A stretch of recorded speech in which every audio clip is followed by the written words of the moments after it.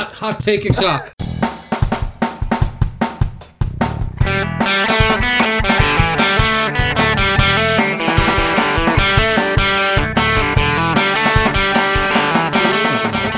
Your one-stop shop for news, views, and overreactions to all things NFL. It's our first one post the Super Bowl. My heart is less broken now. So, hey, we got Connor here, we got Ronan. Hello. And we got Sean. Hello. How are we getting on, lads? How's it all down in Cork? Are you all bored senseless with your lockdowns? Yes, it's one day after another and they're all the exact same. And feeling this lockdown a lot more than I think the previous two. And there's no football or sports ball for so I do have soccer. Last night they actually won a game. Oh, fair enough. I just remember when we were talking about this last year, like, what's the point? Liverpool are done. They've lost 6 home games in a row in the league, but they're into the quarterfinals of the Champions League, so they're somehow one of the worst teams in England, but also one of the best teams in Europe. To be fair, it's because England's not in Europe anymore. That's true. What about yourself, Fitzy? How's Cork treating you? Yeah, pretty similar, but getting my walks in, working away from home, so happy enough. I'm currently doing a big review of all the possible things that go into the main software we sell at my company, and up to around 400 or so items at this point, so plenty of work for the future and future releases. Any exciting fun ones, like, I don't know, add a timer function? No, nothing fun to a general audience, unless you want to hear more about... What about... So social media integration that you can like automatically tweet your results from every regression. Maybe we'll have integration with LinkedIn to annoy people. Yeah. No, I'm similar. It's quiet enough. Busy in work, but yeah, there's not much doing. Going back, running a little bit, which is fun yet also bad because my legs don't like it. And going for beers in the park because that's the height of going out these days. We should probably swing into the news as there's a lot. It's been a while since we spoke to the listeners last. There's quite a bit for us to get through. Quick clean-up of bits after the Super Bowl. Awards, the ones that we picked correctly for the most part. Apart from Sean did pretty well at the back end. MVP was Aaron Rodgers after a great run. Me and Ronan had Mahomes and Sean had Wilson. Deserving winner of this. Offensive Player of the Year, Derrick Henry. We didn't make predictions for this because it's just a made-up award. It's just normally the MVP minus QBs. But yeah, Derrick Henry was pretty good. I don't know, I think there's probably shouts for a few others in there, but it's a bullshit award anyway. Over 2,000 yards, I think, if you do that, you probably deserve to get at least something out of it. Oh no, he was great. I just think that he probably deserved an award that we rank as an actual award instead of this. Defensive Player of the Year, Aaron Donald. Two you guys had him, I went with Garrett. But yeah, like it's a pretty safe bet every year to just say Aaron Donald's probably going to win this award. Hey, it's a very brave choice, I think. We really went out there with this one. Yeah. Then we had Offensive Rookie of the Year. It was Justin Herbert. Me and Ronan had Burrow. Sean had Herbert. Yeah, Herbert looked great in particularly the back end of the year. Big surprise. I think Burrow, because he got injured, fell out of this race, but was probably in there up until the injury. I totally predicted that injury. That's why I picked Herbert. I was like, Burrow's going to look good, but then he's going to get injured, and then Herbert's going to look fantastic. Herbert's fun though, although as we discussed beforehand, there'll be some swaps happening in offensive coordinator and stuff like that, so hopefully it's all good. Defensive Rookie of the Year, it was Chase Young. Sean had Chase Young. Me and Ron had Patrick Queen. Yeah, just good performance from him. To be honest, the only reason I wasn't going for Young was I didn't think Washington footballs would be good enough to be able to get him seen, and they were, and they made the playoffs, and yeah. Yeah, he had a couple of standout performances in the back half of the season that helped him out, but it wasn't. I don't think there was anyone who kind of blew everyone away like this is the future Hall of Famer. But Chase Young, he's given his skills and his talent probably the closest this season.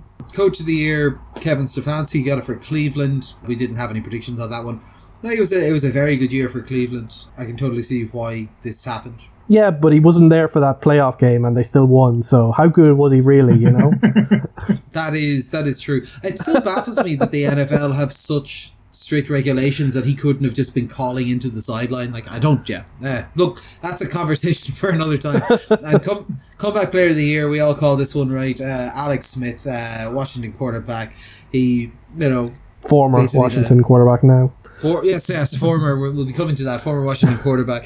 Yeah, on his makeshift new leg, and did pretty well. Got them to the playoffs and all that. So fun times. We had the Hall of Fame class. I'll just run through them quickly. Peyton Manning, Charles Wilson, Calvin Johnson, Drew Pearson, Alan Faneca, Bill Newman, Scott Lynch, and Tom Flores. I think the only one maybe that was a big question mark here was the Calvin Johnson of, yes, he was the best in his position, but he didn't play for a full career and all that kind of stuff. And this kind of answers the question of, well, is that enough? It clearly is. This is a pretty nice looking class overall. Yeah, the only other one that I flagged, I was talking to Ronan beforehand, was John Lynch. It was kind of surprising. He retired. I looked it up there in 2008, so it took him 13 years to get into the Hall of Fame.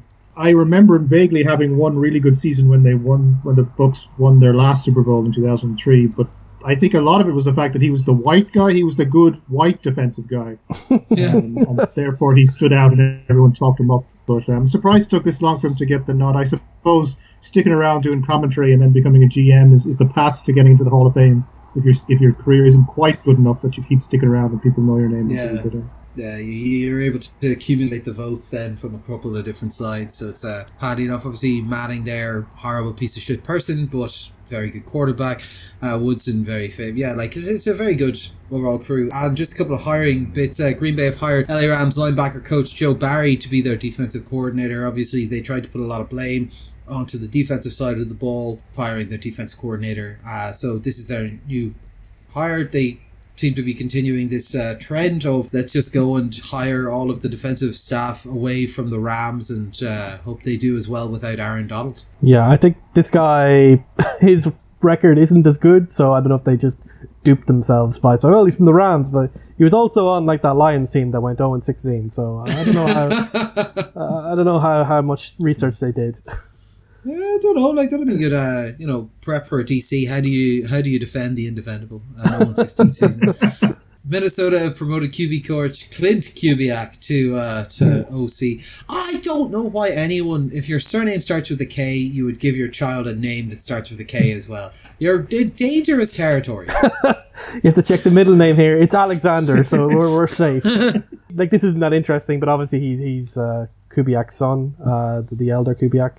Gary. So obviously that just indicates it's probably a continuity decision, so they'll be sticking with the same offense. Fair enough. So we've got some non-free agency news, I suppose. We'll try and fly through a few of these bits. Trevor Lawrence, one of the kind of top prospects, is going to have off-season surgery on the labrum of his non-throwing arm. Expected to be back for training camp. Shouldn't be too much of an issue. Yeah, I think he's still projected to go number one and is still expected to have a great career, so I don't think anyone's expecting this will damage his prospects. Maybe playing for the Jacksonville Jaguars will probably have a bigger impact on his ability than anything else.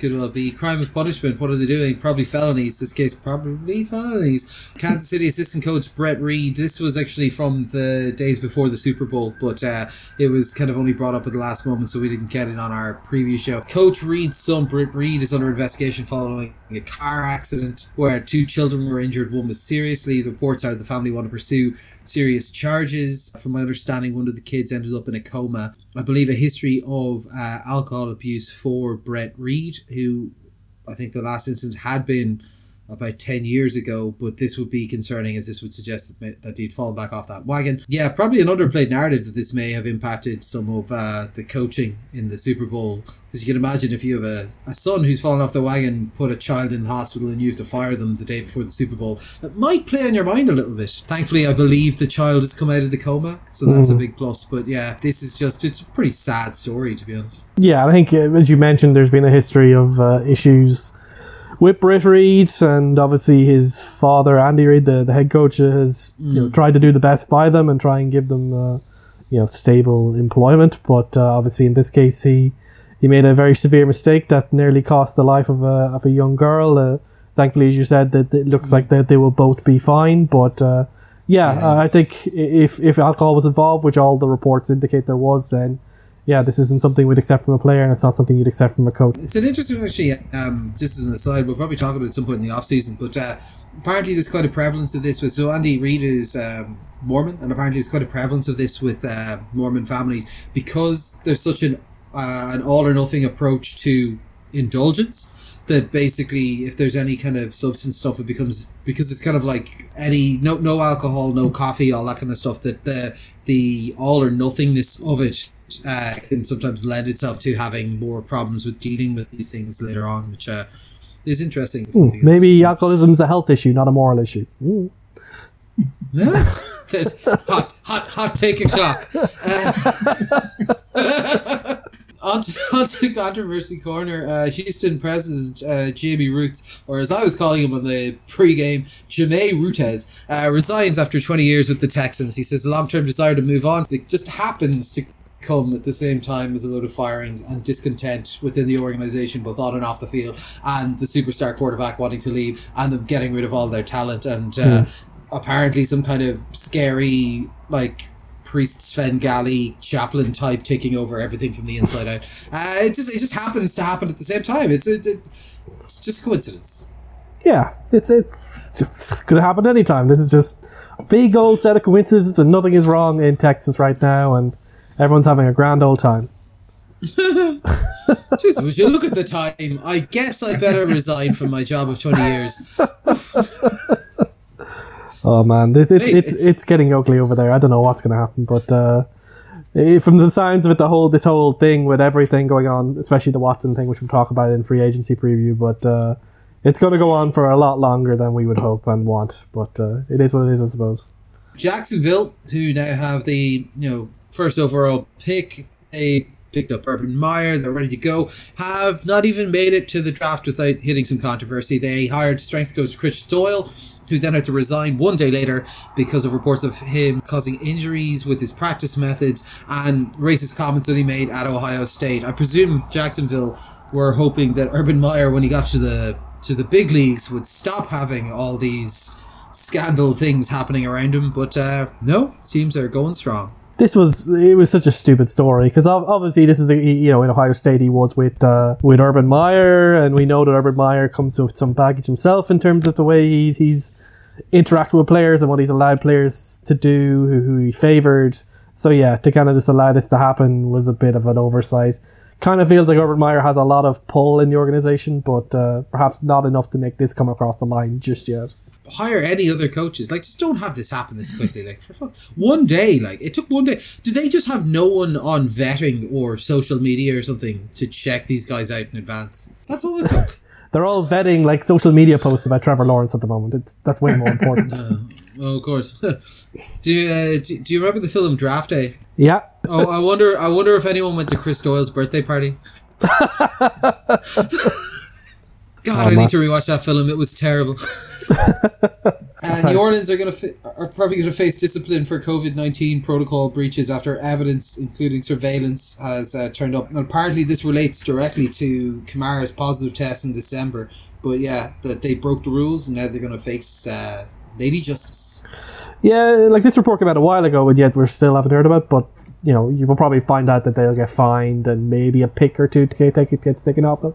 But I think, like the NFL, to a certain extent, I kind of think it depends on how COVID-19, like I think based on how they're doing in vaccinations, maybe COVID-19 will be a very forgotten dream by the time the NFL season starts up again. But if it in any way affects the off season, I imagine they may feel a stronger need to set a marker here, because the evidence was pretty damning in terms of Alvin Kamara basically going around doing whatever the hell he wanted. And this is after New Orleans, after being one of the least compliant teams during the season as well, with numerous breaking of the rules during the season as well. I, for one, am shocked that the Saints have been caught breaking the rules. So unlike this organisation to Sean, come on. Like glass houses, buddy. Glass houses. Yes, exactly. Like I know what a glass house looks like. I can spot one from a mile off. More like the New Orleans Sinners, am I right? Oh, yeah. I suppose based on the punishments handed down to the Raiders, I suppose that's probably the template for what's going to happen here. But we'll see. The thing with the Raiders is that it was a bit more visible with it being on Monday Night Football and at the height of the kind of concern around this stuff. We'll go over to some miscellaneous bits and pieces as well before we move on to the free agency adventures. Marquise and Mike Pouncey retired together after 10 and 11 seasons. They had careers in Pittsburgh, Miami and the Chargers. Marquise had 9 Pro Bowls and 2 All-Pros. Mike had 5 Pro Bowls. Very successful careers for the two brothers. As I understand it, not the nicest chaps in the world. Yeah, but were they the ones that were hanging out with Hernandez and all that shit, or am I thinking of the wrong ones?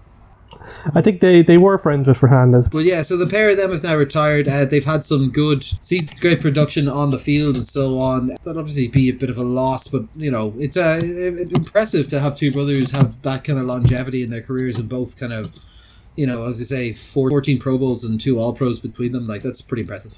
Yeah, but their performance over the last couple of years has dropped off a bit. I think they're both kind of going, well, they still have had something left in the tank. And I think given their respective careers, they could be happy enough with the money and the accolades they did, and they could go on and do better things. Former Tampa Bay wide receiver Vincent Jackson was found dead at 37. His body's found in a hotel room by police. There's been no cause given, but reports mentioned that he had struggled with alcoholism. His family have donated his brain to CTE research, obviously with some kind of belief that it might be linked to that. Very sad for a chap that young. Like I still remember drafting him in fantasy. This sounds to me like a textbook CTE case. It seems like the story that the NFL just can't seem to get rid of is there's always one of these seems to pop up every once in a while. Yeah, people who play football and then struggle with mental health stuff and then end up committing violence upon themselves or others, it's usually only points in one direction. So it's very sad. Perhaps it's another lesson in the NFL in terms of pushing safety and such like in the long run. No, of course. Former Cleveland, KC, Washington and San Diego coach Marty Schottenheimer dies at 77 from complications from Alzheimer's. Famous for obviously shoddy ball and so on. He had great success but was always the kind of up there but never quite making the final push kind of candidate for the most part, but very well regarded by other coaches.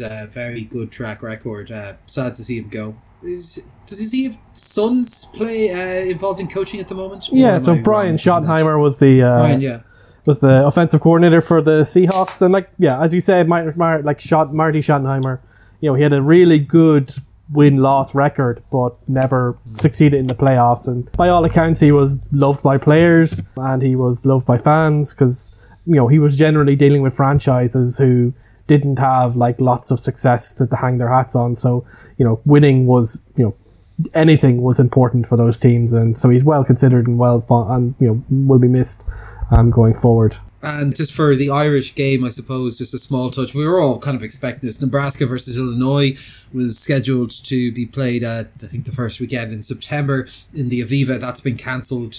Hopefully we will still see these games coming back over because I was quite looking forward to them. But yeah, so COVID obviously just means you can't be travelling transnationally and just bring a load of football players across because that'd be dumb as shit. Pre-free agency transactions, the cap has been set. It's 182.5 million. It's reduced from 198.2 in last year. So this means that basically a lot of teams are going to be over the cap. They're going to have to cut players. You're going to have to restructure players. It's going to be difficult to try and get everyone in, which initially meant that there was not much movement in terms of franchise tags, and that was compounded by the fact that the actual cap figure came in late.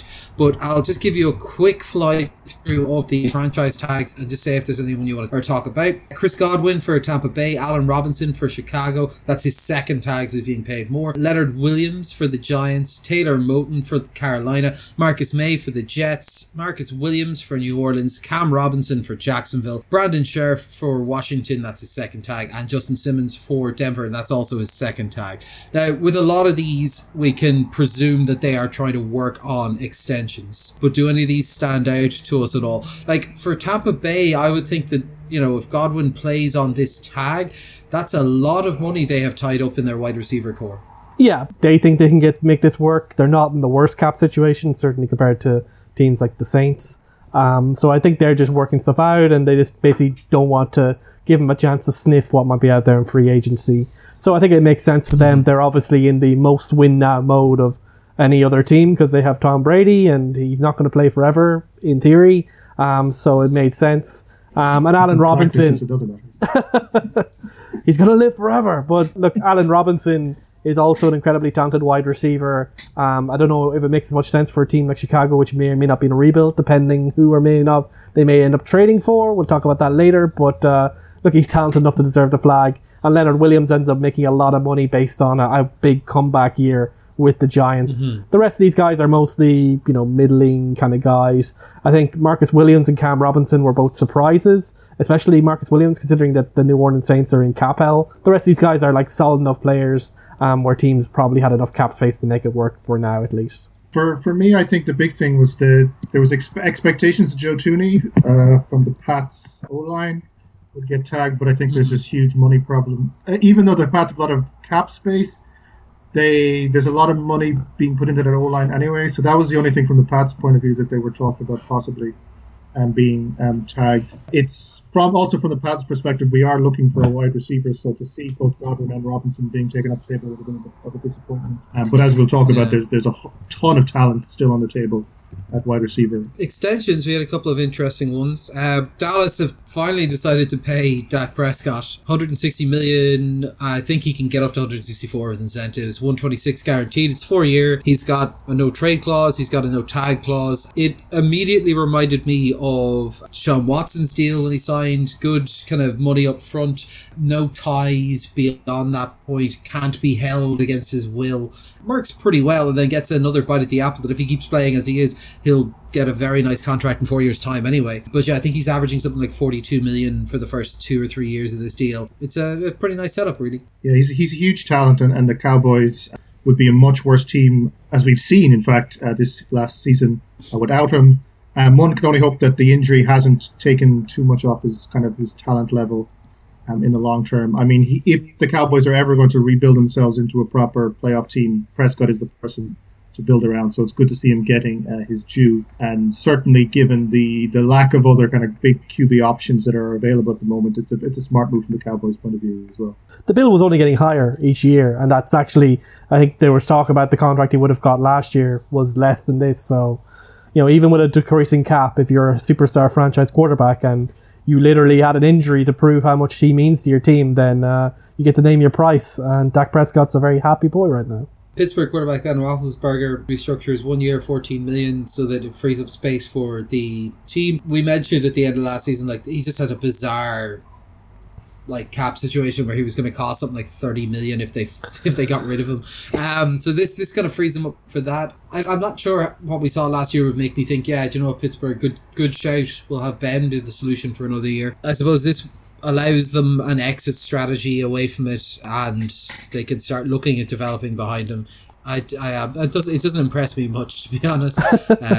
I think to some extent, there was an on off again exchanging of press releases, and to be honest, for Ben Roethlisberger, that's a very appropriate way to deal with the end of his career, where it's like, oh, I might be injured or I might not be injured, and all that nonsense we've dealt with him. So for it to be full of dramatics, for it to then just be about a $5 million reduction in the end, and then to get rid of some of the money that would go onto the cap otherwise if he does retire after this season, it's a very it's a very Big Ben way to deal with business. And Levante David has re-signed with Tampa Bay, 2 years, $25 million. To be honest, he's played really well for them. And like Chris Godwin, they're in a win now mode, so why let your elite veteran linebacker go?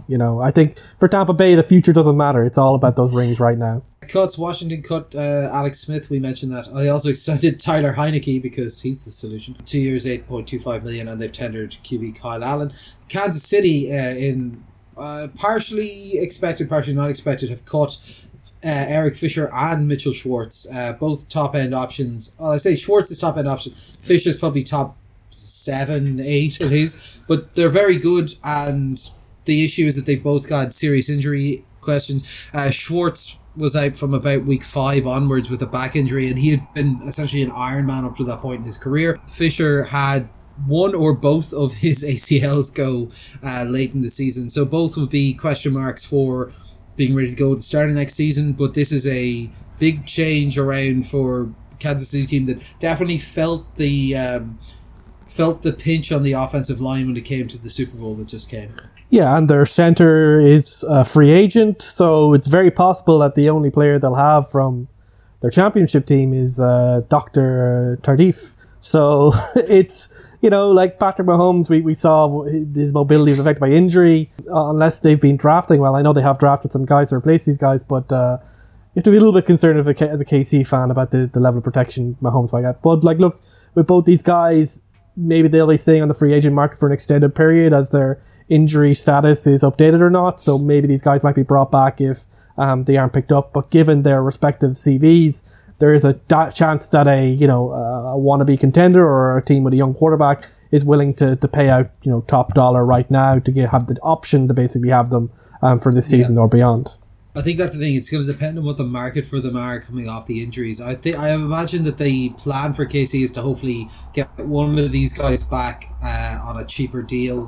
But like you said, they are two pretty top end talents that, like, if they are healthy, it'll be hard to see them coming back on a cheaper deal. Apart from possibly Schwartz is a good bit older, and maybe he might want kind of continuity system. And he had played very well at kind of all pro level for the Chiefs for a couple of years. So we'll see how that goes. Cap reduction has had a couple of interesting moves on the rosters. New Orleans, Philly, Vegas are just chopping down, trying to find some space. A couple of ones have traded out. I suppose we'll go through a few of those just before we get on to our, this is our free agent primer, but we're like, geez, a lot's already happened. Indy trade a 2021 third and a 2022 conditional second for Carson Wentz from Philly. The second coming first if they either make the playoffs or he plays more than 75% of snaps. It's an interesting choice. It's not a choice I would have made. Indianapolis obviously kind of in a win now type of mode. They feel they've got the team surrounding to have it. God, could you imagine if they still had luck? Yeah, like they've got a good line. Phillip Rivers was good but not great, and they were close. They think they can get it out of Wentz. This is a decent enough, this is a good deal if they think they can actually get the production they want out of it, because if he plays more than 75% of snaps and they're a playoff team and stuff, then like a second is probably worthwhile or whatever. Yeah, like we'll see how this goes. I wouldn't rate it at all. I don't know why you'd be going all in on Wentz. Everything coming out of Philly was very bad. I think if you don't have your quarterback, and obviously with Phillip Rivers retiring, the Colts are literally down to Jacoby Brissett. So, you're always looking for that. And if you think that Carson Wentz can be a franchise quarterback again after being reunited with Frank Reich, their head coach, who was the OC when Philly won that Super Bowl, then a third and potentially a first next year isn't a big price to pay for that. And I think, is that more of a risk than trying to pick like the sixth best quarterback in the draft? Because they're expecting 5 of them to be gone by the time that they'd pick this year anyway. So it's a really tough position to be in. And with Carson Wentz, there's a level of comfort versus a free agent option like, say, Jameis Winston. So look, I am like you. I don't expect this to work, but it's the best situation that Carson Wentz can expect. He's got his old head coach. He's got a good offensive line. He's got decent weapons around him and a good running back.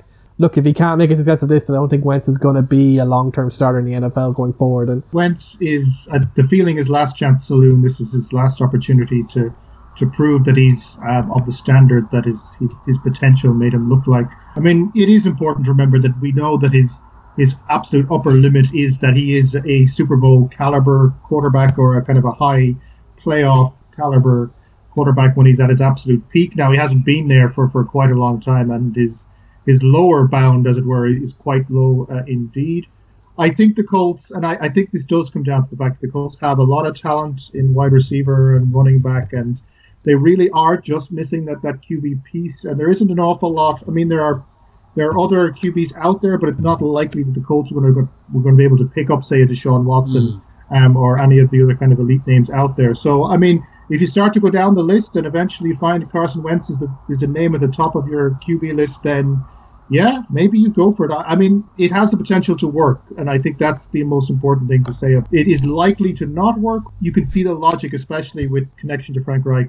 You can see the potential, you can see the upside, but it is a little bit of overpaying for someone who could very well be past his peak already. We'll see how it goes. Like I said, look, if it works out, then Indy got a good price for him, and from a Philly perspective, I'd take a third and a second for him in a heartbeat. If he happens to work out, grand, but it didn't seem to be working out in Philly, so it could work out well for both ends. New England traded 2021 fifth for Trent Brown, offensive tackle, and a 7th rounder from the Raiders. Yeah. Fucking New England are always good at doing this kind of shit, aren't they?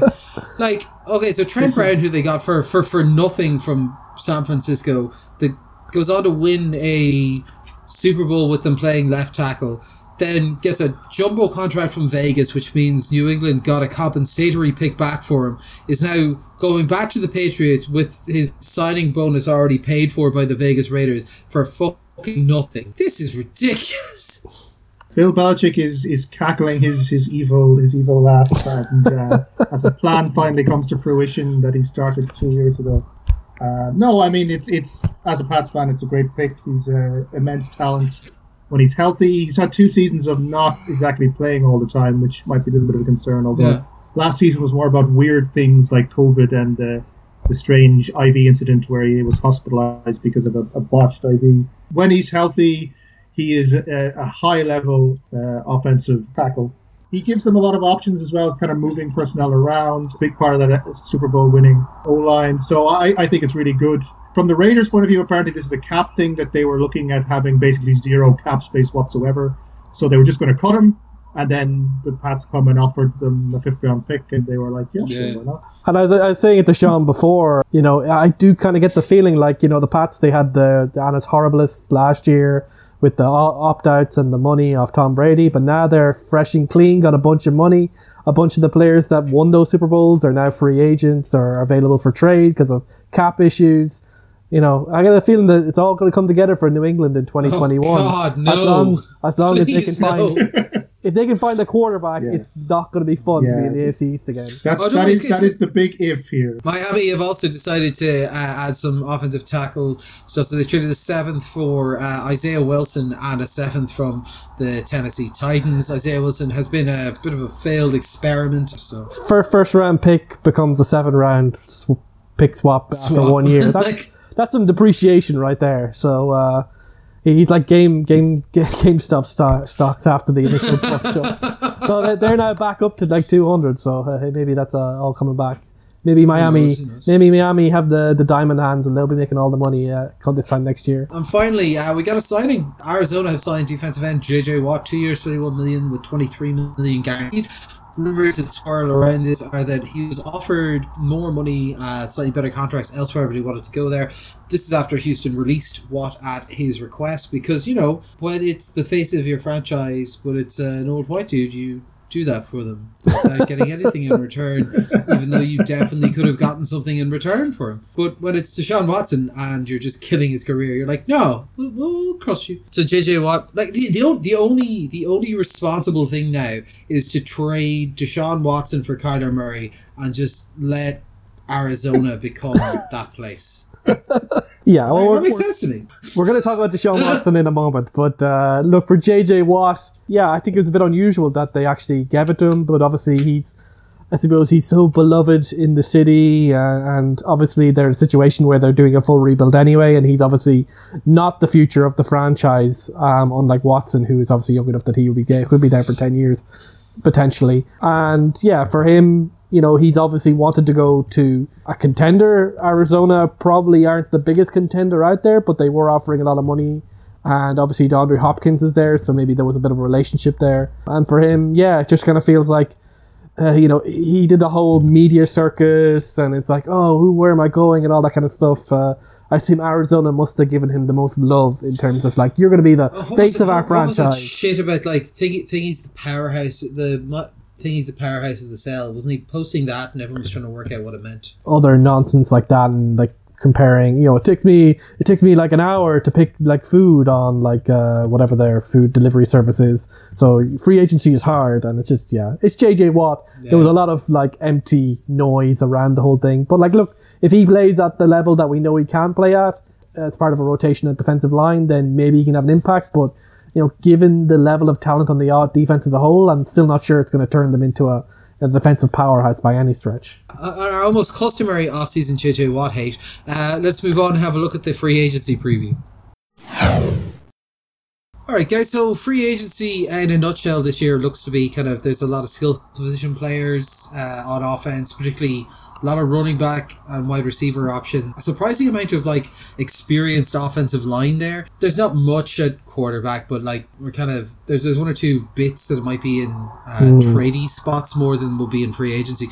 What's very interesting is there seems to be a tendency, we've talked the last couple of years, that running backs, people don't tend to want to be giving running backs their second contracts, a lot of kind of, essentially draft then release kind of setups. So it's not all that surprising to see some RB1s on the market, but the last 2 or 3 years have shown an awful lot more first and second round wide receivers being able to step in and play immediately. A lot more so, because that was historically always the thing that they said it takes, particularly a wide receiver, a year or two to get up to speed. So that might be freeing up, because realistically, if you're losing 15, 18, 20 million off where you thought your cap space was going to be, do you want to be paying 15, 16 million for some of these wide receivers if you think that you can get replacement levels? So you see a few of that. On the defensive side, we've got a lot of D-line available, but people prioritizing the ones that are very hard to get their hands on, so no safety cornerback kind of stuff for the most part. That's how I look at it for the most part. Yeah, I think the wide receiver point you make is very valid, and I think to a certain extent it probably reflects the fact that the NFL in terms of offenses has moved towards where the college game is, rather than vice versa. There's so many schemes right now that are much closer to what the college was during that period where wide receivers were failing so much. But if they're so much more similar now, then of course you'd expect wide receivers to be more comfortable with the, let's just say, more simple schemes that teams are rolling out there more often now. Yeah, you need 5, not a full route tree, and you need 2 double step moves. You need to know 3 depths rather than 8. There's an awful lot more ability to plug and play, and I think particularly now when there's question marks over who should hold on to, it is probably that wide receiver 1, well maybe sometimes wide receiver 2 rather. It's interesting, particularly now that I'm significantly more interested given that we released both our tackles yesterday, so I'll be watching that section with a bit more intensity than I was expecting. Quarterback, okay, let's start with quarterback.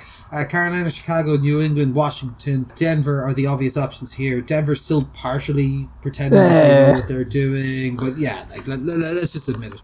Top options are trade options in this. We got Deshaun Watson and Russell Wilson. Deshaun Watson, very publicly, we've discussed him already, wants out. They don't want to let him out. That'll be a nightmare to try and get your hands on.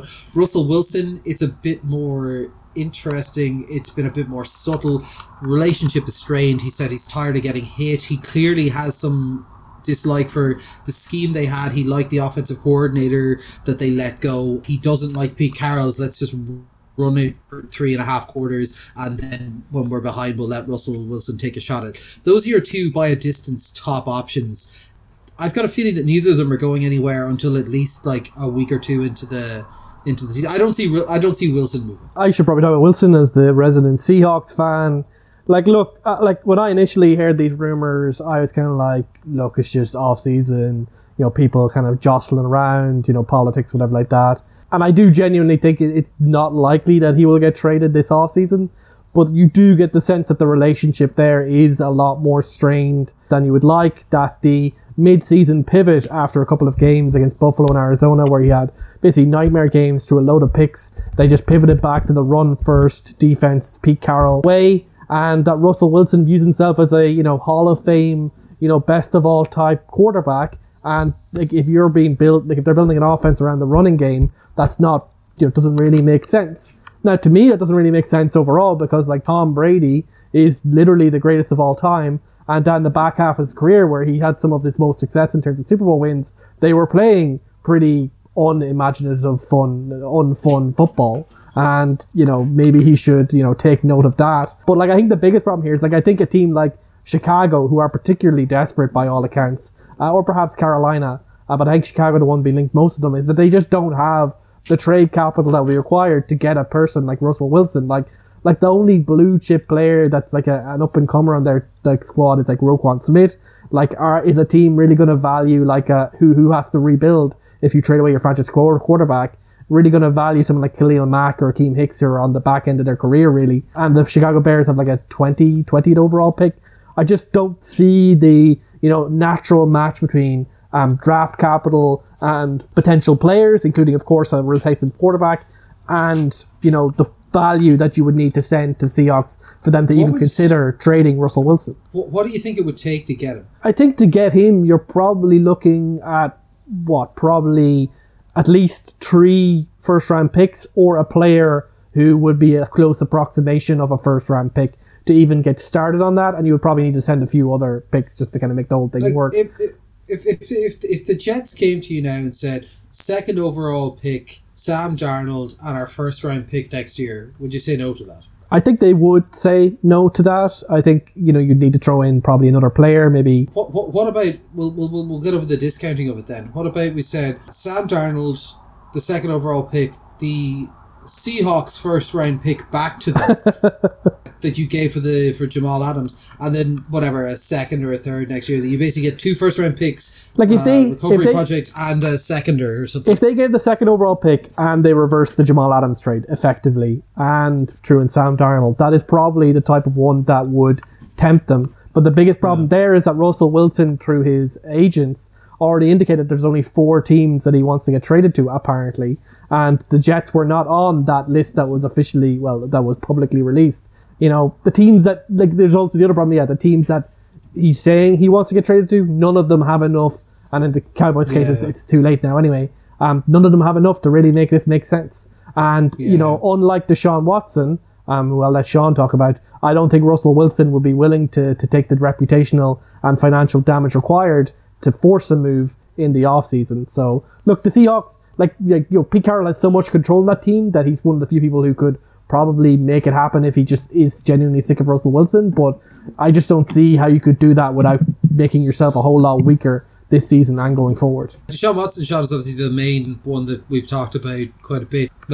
Top-end talent, I think it'll be difficult to get him out of Houston. I think they'll look for a lot. Look, if he is the difference maker, he's probably worth getting that kind of money in there, and he's on a fixed deal that they'll have paid some of already for the next 3 or 4 years. So my problem is I just don't see Houston letting him go. I think Houston, they sound like they're pig-headed enough to just leave him sitting if he wants to sit and just not giving into him. Yeah, I mean, this is the unfortunate kind of sense that you're getting from the situation, that the Texans organization is willing to kind of sit him on a bench for the year, which I didn't think they would. I thought he would be too valuable. And I do kind of think that the closer we get to the season and the longer it goes unresolved, and if the Texans don't necessarily find someone else to be kind of a starting QB for them, or that those kind of options begin to decline, that there becomes a panic. There might become a panic mode where eventually there will just be a day when the thing is possible and a deal is made and he gets out of there. Certainly, I think he's going to push for it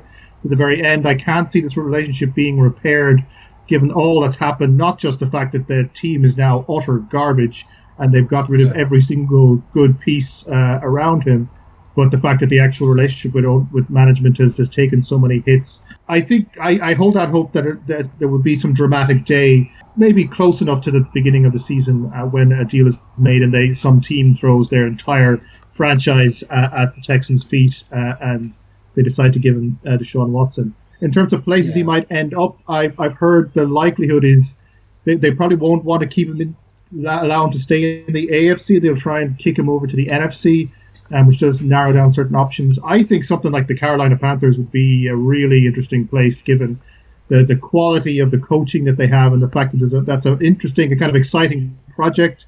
It certainly would be something that Deshaun Watson would kind of look towards. But yeah, there's a lot of ifs and buts and maybes. It's just as likely he's going to spend a year sitting on the sidelines. But I mean, I have to think at some point someone in Texans organization is going to say, look, this guy, can you imagine what we get for him? We can rebuild our entire team in this one trade. And when the alternative is that he just doesn't play for us, I can't see how that trade-off works, other than to punish your black slave for demanding to escape your terrible deal that you've given him. But I think he either played college ball or he's definitely got a Carolina connection as well. That would make sense. And again, sorry, just to say, similar to the discussion I had with you about Russell Wilson, I think the Jets again are one that have the ammunition that might work, and I could see him setting up in New York and being happy with New York. But it is just at what point will the will break on the other side of, like, as valuable as he is to have, if he won't play for you, he's worth zero as a franchise quarterback if he won't be your quarterback, you know? Yeah, I think, but at the moment they might just go, look, maybe he's saying he won't play, but we don't have to deal with that right now. But once we get deep into the preseason or near the season coming up, or after games are being missed by Watson, that's going to be a really tough place for that front office, because Now, it seemed like easy street to kind of go, well, we're not going to let him go. But once you have, no quarterback out there and you're playing like Geno Smith as a starter, or Jameis Winston or Fitzmagic or whoever you manage to find, things are going to get pretty nasty pretty quick there. And for Deshaun Watson, it's all like, I think right now it feels like, if he wants to make this happen, he can make this happen. I don't see Houston being like a Cincinnati type situation with Carson Palmer back in the day. They will eventually give in. So it's very much a game of chicken right now between these two people. Yeah, and like we said, QB's a bit light here. So, like, trade people, you've got Sam Darnold, Jimmy Garoppolo, Marcus Mariota. Your actual free agents, like Jameis Winston and Andy Dalton. I like Fitzmagic as a bridge guy, but I don't know where. I think Fitzmagic might end up in Denver. Basically, look, there's not a lot really going around at quarterback outside of having to spend a lot on a trade. Jameis Winston, fantasy players would like to see him start somewhere, but I don't think any GM or head coach wants him. Dalton might find a backup position that he could pressure, so he could be a Denver type. Running back, fullback, these for a couple of teams, Jets, Pittsburgh, Atlanta, Miami. I was thinking off the top of the head. Aaron Jones is your big name here. Prime running back coming off 2 over 1,000-yard seasons, can catch, can run, never been a full-time starter, which can be a flag against, but also means that he has less wear or tear. Chris Carson is your kind of heavy body bounce guy, but he's got an injury history. Kenyon Drake, who looked a bit better in Arizona, but like hasn't really been consistent. Leonard Fournette, who's big, slow, had a nice Super Bowl, but that to pick him, you'd have to kind of forget the previous 3.5 years of his play. And Lev Bell, who was on the Chiefs. I suppose you could say he made a Super Bowl, but like, I don't know. Of all the people here, I know Aaron Jones is the big one. Of all the people here, I would be taking a shot on Marlon Mack. I still think he's got something in the tank. Yeah, like I think, like when you look at the top two, the top guy, Aaron Jones, I think there's genuinely a really exciting opportunity there to kind of basically fix a backfield in one go. Obviously, as mentioned, he isn't someone who started full time in Green Bay, but to some extent that felt like a Shanahan scheme tend to not have like a single back. But whenever they did play him as basically the lead back, he was incredibly productive. He put up a load of yards, and he has a really, like, I think the big thing with him is that not only does he do the one cut zone blocking scheme running really well, which is just basically half the NFL at this point, but he has the explosive upside that when he makes the hole, he can go for the touchdown from anywhere on the field. And I think you saw that during the playoffs for like a couple of plays like that. So I think for any team that has a new head coach, like say in the Jets, who is going to run that scheme that's very similar to what Green Bay are running and what San Francisco and similar are running, then Aaron Jones is just a really good way to jumpstart that project and spend that in free agency rather than draft picks, and then like have a complement to your probably rookie quarterback in that case. The rest of these guys, there's various red flags with them. Like Chris Carson is a tough runner. He has over 1,000 yards a couple of times, but he has these injury histories. He's probably the only other guy I would like trust as a potential RB1, like just hand in the backfield and let them go. And then Kenyon Drake, Fournette, Bell, these are all guys with flags of serious types. So I think you are right. If you're looking for a running back, probably a better year to kind of go for your mid-range option, part of a rotation guy. Your guys like Mack, your guys like James White, Mike Davis, and maybe even like someone like James Conner who could perhaps, have a comeback. No, James Conner is terrible. James Conner was one of the worst, if not the worst, starting running backs on any team last year. The most important thing is that there's an elite fullback option in Kyle Juszczyk available, so that's that's where the real value is this offseason. To be honest, I'm super interested in that because as everyone who listens to the thing knows, I know the second I say this is going to be snipped, but I've a long-term love affair with Sausage. He is the best fullback in the game, and he is unfortunately retired this year to move to being a full-time sheriff's deputy and stop being the Kansas City Chiefs monster fullback who would always show up in wrestling gear to practices. So we're in the market for a fullback, and Kyle Juszczyk could be that guy. We're not going to talk about them today, but there is a bunch of old reclamation projects if you need them, like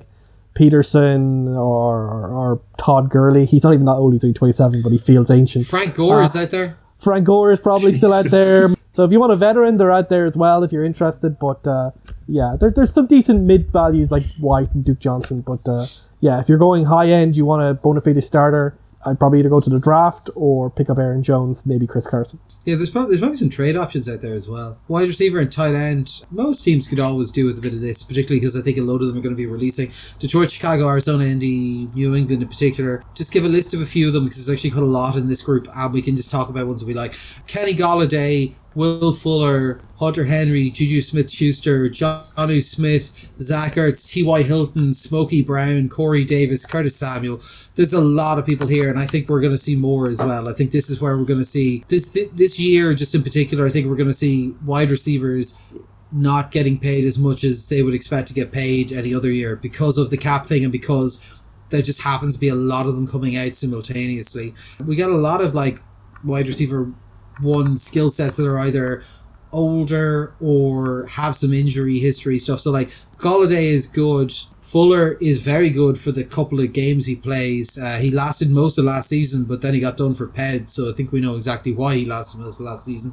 Juju Smith-Schuster is super duper young and has had great production, but like, you know, was he bad recently because of, you know, Duck Hodgins and Fat Roethlisberger throwing at him, or has he lost it? Like, T.Y. Hilton has been very good, but also his injuries. Like, there's a lot of talent here, but there is question marks around a lot of it. There's an awful lot of like wide receiver ones that could be excellent wide receiver twos if the price was right. Yeah, so obviously the Pats have significant problems with their receiver core, and they've had it for a few years. So I've been looking. This is the position from the New England blogs and the various podcasts. This is what most New England fans are watching: is who do you pick up at wide receiver? I mean, there was a lot of excitement when it was announced or it was discovered that Kenny Golladay was going to not be franchise tagged. I think he's a really excellent wide receiver. Obviously, the injuries could be a bit of concern from last season, but I think he is definitely the potential to be an elite wide receiver in the right team. Obviously, the Detroit Lions are not that. So he would be one I would be looking for. Obviously, Fuller, but again, I think there's much more concerns there in terms of injuries and the various other issues with him. So Golladay to me would be better than Fuller. Someone like Smith-Schuster is just not a wide receiver one. I think he's a great option to have, and certainly he showed last season that he can be a part of a good core. He can be the guy who delivers when other people aren't delivering. And he is quite young, and he's a lot of a future ahead of him, but I can't see him as a wide receiver one. I mean, there's some great names here. There really are. Curtis Samuel, Corey Davis, Hilton, Brown. I mean, everybody, all of them are capable of having great games, putting up good numbers. I mean, the question, I guess, is consistency. Maybe none of these have really shown, either through injuries or through just kind of general ability, that the real kind of consistency you might want as well. So if I was the Pats management, I would pick up all of these players and just build the best receiver core in the entire world. No, Julian Edelman's come back. He's gonna be great. Yeah, I mean, there's a lot of things to pick through here, and I would hope the Pats will at least pick up one or two of these proper top level wide receivers, because there is nothing going on there at the moment. T.Y. Hilton just feels like a Pats pickup to me. Like, you know, that kind of... Oh, yeah, he'd be great, wouldn't he? Yeah, what was good, a little bit older on. Like, it's almost like you're kind of like, you know, he's not Randy Moss, but like that kind of Randy Moss type. You know, has had a career with a franchise, but that franchise isn't up to a ton now. So comes in and has like a good 2 years to cap off their career in New England. I get that vibe immediately off that. And also, John Brown feels a little bit like it as well. But I think it'll be one or the other. I don't see it being both, but yeah. Yeah, and I think the big thing is that there's depth beyond even the guys we talked about, like guys like Marvin Jones, Nelson Aguilar coming off a good season, Rashard Higgins from Cleveland has kind of got some upside. You know, Alshon Jeffrey was released by the Eagles. AJ Green is out there again if you want to relive the glory days. So yeah, there's lots of options like of that kind of mid-tier, fill the roster, wide receiver 2, 3. But the wide receiver 1, like obviously Golladay, Fuller, those are your types of upside guys. Mm-hmm. And then a tight end, Hunter Henry. He's always kind of flattered to deceive in terms of his hype, has never really lived up to his actual production, never had over 700 yards in a season, but he is a solid all-round tight end. He blocks pretty well. And then Jonnu Smith is kind of your X-factor tight end. He's never had huge production, but every time he does get the ball, he seems to do something explosive with it, and he's also an incredibly good blocker. Apparently the Seahawks have a lot of interest in him, so he's probably like the intriguing option there. And then there's a lot of trade rumors around Zach Ertz from Philly, though I wouldn't be that excited about him at this stage in his career. But look, if you want a veteran name We have seen veteran tight ends do well in the back end of their career. Maybe he gets rejuvenated if he gets to leave Philly on a trade somewhere. I know, I thought he looked proper done last year, but we'll see. To close off the offensive side, offensive line, pretty much everyone always needs this. Cincy, Chicago, Minnesota, Pittsburgh, KC, Washington. Trent Williams, tackle, number one offensive PFF tackle, is there and he's available. Corey Lindsey, center, really good for Green Bay, should be fine. He's only 30. Joe Thuney, guard, there's always Pro Bowl level production. Presumably he's going to get paid. You're hoping that you kind of avoid the problems that have happened to line from New England going elsewhere, not living up. David Andrews, very good center. Matt Fenner, flexible. There's Villanueva, Austin Reeder, Bushel O'Combe, Kevin Zeitler are all there. And then you've also then got your, like we discussed earlier in the cut section, you've got both of the Chiefs tackles are then going to be in there as well. Like there's an awful lot of veteran offensive line available this year, and yeah, like it'll be interesting because even though we're in a kind of a tight cap situation, I think line is one of the areas that might hold its value, because there's no point in not protecting your assets, and there's an awful lot of assets out there that are going to need some protection. Like Mahomes is going to be looking for people to come in there. Wherever you get your landing spots for, if a Watson gets traded, you're going to need to make sure you got a left tackle locked up. There's a lot of pressure on this. I think we'll see a lot of movement here. I think you're right. I think these guys will get paid somewhere, maybe not quite as much as they were, but it is also a case where, because offensive line have been so rare, they've got so much money in recent years that they've ended up being a lot of the cap casualties to kind of make things make sense this year. So you've ended up with guys like Mike Remmers, obviously the guys from Kansas City, and other guys ended up getting cut, or Bobby Massey didn't pick up his option. So I think there'll be plenty of options. There'll be a lot of turnover, but the amount of money that you'll save in the end probably won't be that large. I think most of these guys are, once you get beyond the top of them, they're all solid, decent, nothing too wrong there. But of course, Trent Williams there at the top, he managed to escape Washington after, a very disastrous couple of years after they misdiagnosed his cancer. But he came to San Francisco at 31 and was the number one overall tackle by PFF. He was an elite left tackle, just like you remembered. And that is a true rare commodity in the NFL. So I think Trent Williams can basically ask his price. Now, there are indications that he'd be happy to go back to San Francisco, but if he does manage to make it to next when the tampering period open, I imagine that the checkbooks will be wide open for Trent Williams, regardless of the cap situation, and he can basically pick where he wants to go. And given what he did last year, and given how we've seen guys like Andrew Whitworth and Dwayne Brown be effective in the twilight of their career at left tackle, I don't see any reason why you wouldn't be willing to make that offer as a GM. From the Pats' perspective, obviously the two big names here are Thuney and Andrews. The expectation, or the hope, I think, is that Andrews will re-sign. He's expressed an interest in staying in New England. His family is settled, and the money situation is probably going to work out there. I expect Thuney to leave, though, and he should get a very big payday given that he's in his prime and is rather talented. We got some edge pieces here. So obviously it's the top, Shaq Barrett, huge 27.5 sacks over the last 2 seasons with Tampa Bay. They want him back, but obviously the question is, can they afford to keep him? Yannick Ngakoue still looked great, still very young. Expect him to get paid pretty well.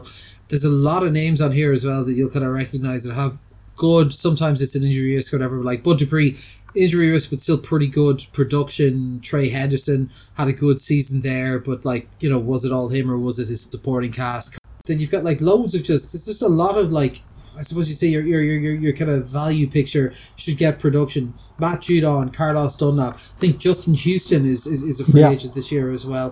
Hassan Reddick, and then you've got your high risk, high reward ones of Jadeveon Clowney, who I still don't know. Everyone still rates really highly because of his draft capital, I'm guessing, but he hasn't performed. He's just never put the effort in, but he's still there and he still does get thing is, he'll still get probably 6 or 7 sacks. He'll still have some production.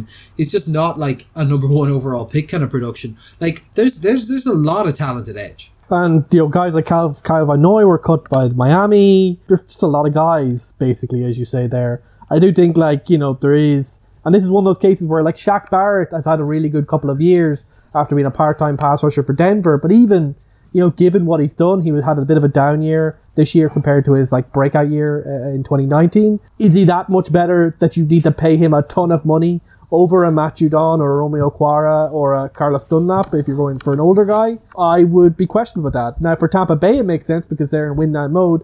There is no future. But if he makes free agency, he might not get the super contracts that we have sometimes seen for edge players in recent years. And Yannick Ngakoue is almost like a case study in that himself. He got traded twice last year for diminishing returns. Like, this is a guy, maybe 2 or 3 years ago, given his age profile, given some of his early production, would be expected to get like ridiculous money. But given the current situation we are in, and given the depth here, maybe they don't quite get the super contracts that they might have expected. Like, I think like the underrated one here is probably Carl Lawson. His numbers aren't perhaps in terms of sacks aren't that high, but in terms of analytics, people seem to love him. I think he's just the prototypical like defensive end, does the job type of thing. And maybe he's like the inverse, as you say, of Clowney, who is all hype, great against the run, but just doesn't really do the job fully. You kind of have to build your system around him rather than having someone who makes your system better. We don't have a lot on the interior. The outside is the main part. Sean, anyone catch your eye? In the interior, I mean, there's not an awful lot going on here. I mean, names, Dalvin Tomlinson would probably be kind of top of that. Names like Shelby Harris, Kawan Short, Sheldon Rankins there. I mean, the big name, I suppose, that kind of stands out as the name who would be known to the kind of the average NFL fan would be Ndamukong Suh.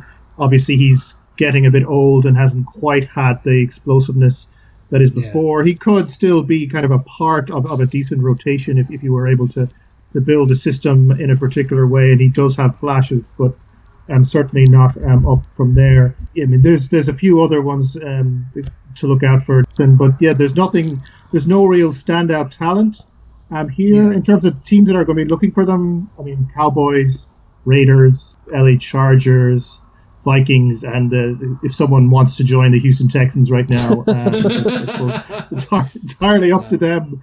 I won't stop them, but so I wouldn't expect a lot of excitement here. A lot of good players, but nobody, either elite players who are old / injured, or players who never quite got to the elite level. Dalvin Tomlinson, he's probably the only one, as you mentioned, defensive tackles. I think he's your classic big, like nose tackle, huge guy, like elite against the run. Those guys usually get paid. He has a little bit of upside in terms of like pass. Like, he played 50% of downs. He does play some pass downs, but he is that traditional nose tackle, just stuff him up the gut. And depending what scheme you are, that is quite highly valued. I imagine he shouldn't have too much difficulty finding a good role. And he basically is in free agency because the Giants basically chose to tag Leonard Williams instead, who was his tag team partner with the Giants last season. So, we'll see if that ends up being a good choice by them going forward for the Giants. They'll almost certainly end up with a few extra people coming on at some point here. Like, one that I was just thinking of, like, if you want to go for name production, I'd say there's a greater than 50% chance that like San Francisco are going to part ways with Dee Ford. I think there's a few big name under producers that are going to be hitting the market as well, so we might see some more people added into this, but we'll see. Like, I'd nearly have expected to hear a bit more about that now, but I'd say they might be trying to negotiate restructures and seeing what's happening there.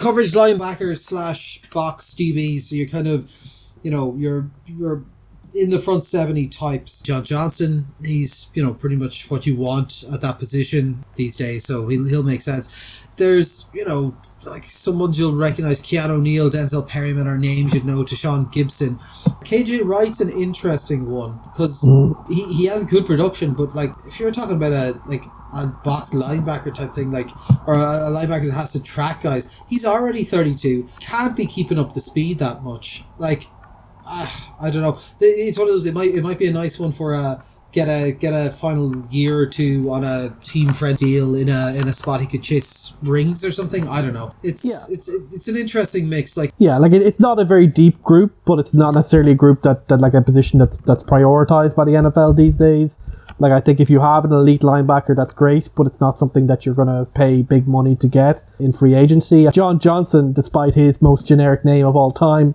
has been a really good safety for the Rams. He's just, he plays strong safety. that's what they say he is, but he's really great all-round safety / linebacker. He basically does it all, has been great in that defensive scheme. Now, we have seen some people, fail after leaving the Rams and kind of having issues moving forward after playing well for the Rams, but I think given what he's done, people should be willing to give that. And J.M. Brown's probably the only other kind of like young upside guy that you can look at.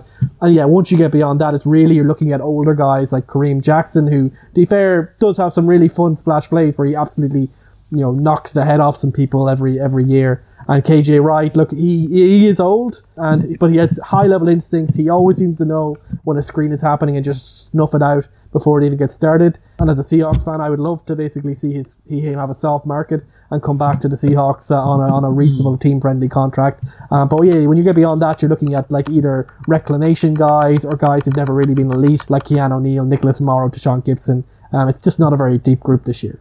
Look at the coverage DBs, kind of more your back end quarterback safety in the more traditional kind of tracking back spot. Shaq Griffin is there, a young quarterback, Pro Bowl 2019. Like, he doesn't have the interceptions, but he does tend to show up on highlight reels. Like, he's a good player. William Jackson, again, like, played well with Cincinnati. Some injury issues. I'll be honest, there's not a lot here. There's a lot of older players in this group this year. Like Janoris Jenkins, even like Desmond King. I know he's not ancient, but there's just Pat Peterson.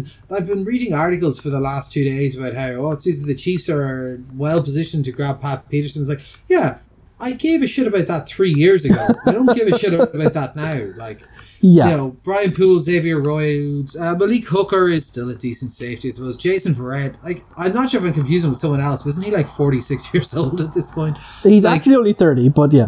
Okay. A lot of older, particularly when it's a coverage DB, that's a risky position in a faster and faster NFL. Yeah, I think that's basically like Shaq Griffin and William Jackson should have decent markets because they're young and they've also had pretty solid tape, really, somewhere from Pro Bowl to above average starter.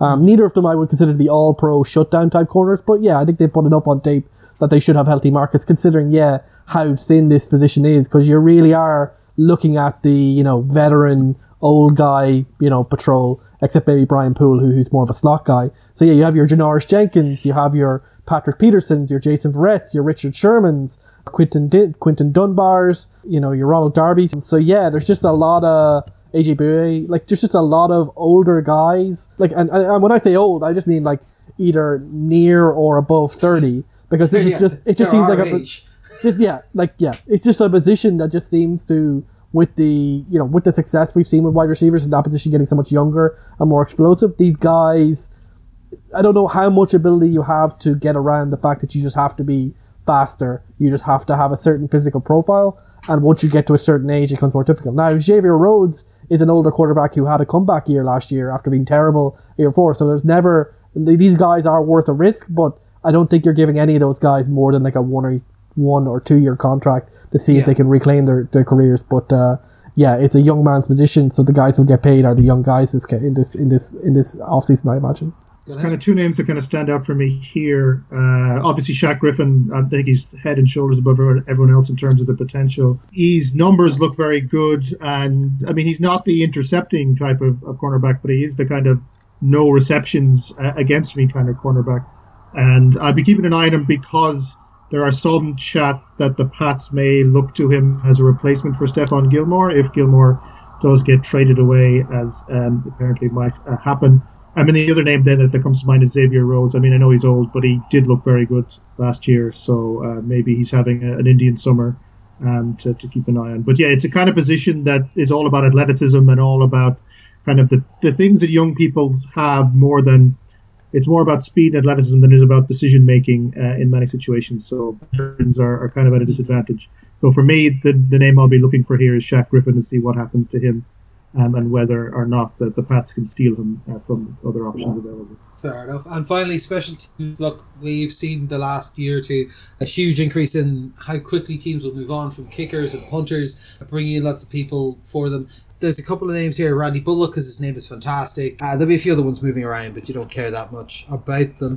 Yeah, so that's our free agency primer. It's good to know what's out there, and obviously, like we said, there'll be more releases with this cap situation. There's a load of teams that are still over the cap, and the biggest problem is some of them are over the cap and they don't even have 50 players on the roster. There's teams that have 40 players under contract that are over the cap by a couple of million, so there'll definitely be a lot of restructures and movements to happen. But yeah, so any other crack with yourselves for the weekend, lads? Not really, no. We got our second Patrick's Day under lockdown coming up, so that'll be fun. Memories. Yes, remember that time we went to pubs and stuff? Yeah. Barely.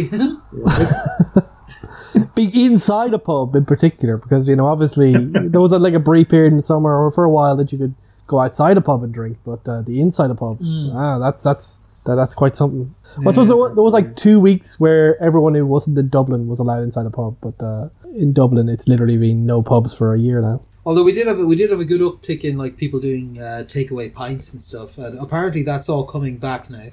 Basically, I think as the weather gets better, more and more people are just going to go out to the parks and to the canals and drink. And there's already quite a large number doing that, so we've all gained a new appreciation for the great outdoors, you know. Oh yeah, it's great. Yeah, I don't have too much planned to eat and a couple of drinks. It's the birthday on Saturday, so Sunday rather. So it'll be good. We've got happy birthday. Coincides advice to everyone out there. Coincides with Mother's Day this year. Not to the American listeners, don't freak out. You've got a different Mother's Day from Europe. But in Europe, if you're a European listener, Mother's Day is Sunday. Just remember. Sent the card already. Nice. Good job. Yeah, I'm up here, so I've got us covered, so we'll be fine. But yeah, no, apart from that, nothing too much. Just chilling out and relaxing. But yeah, I suppose as always, fire your questions into us. We're a little bit more relaxed schedule wise at this point because, you know, there's no NFL happening. We'll be back in a couple of weeks with draft preview type setup and a review of what's happened so far in the free agency. But for now, bye from myself, bye from Fitz, bye from Sean, bye. This has been all for Reporters. Thanks for listening, and we'll chat to you next week or actually in a couple of weeks.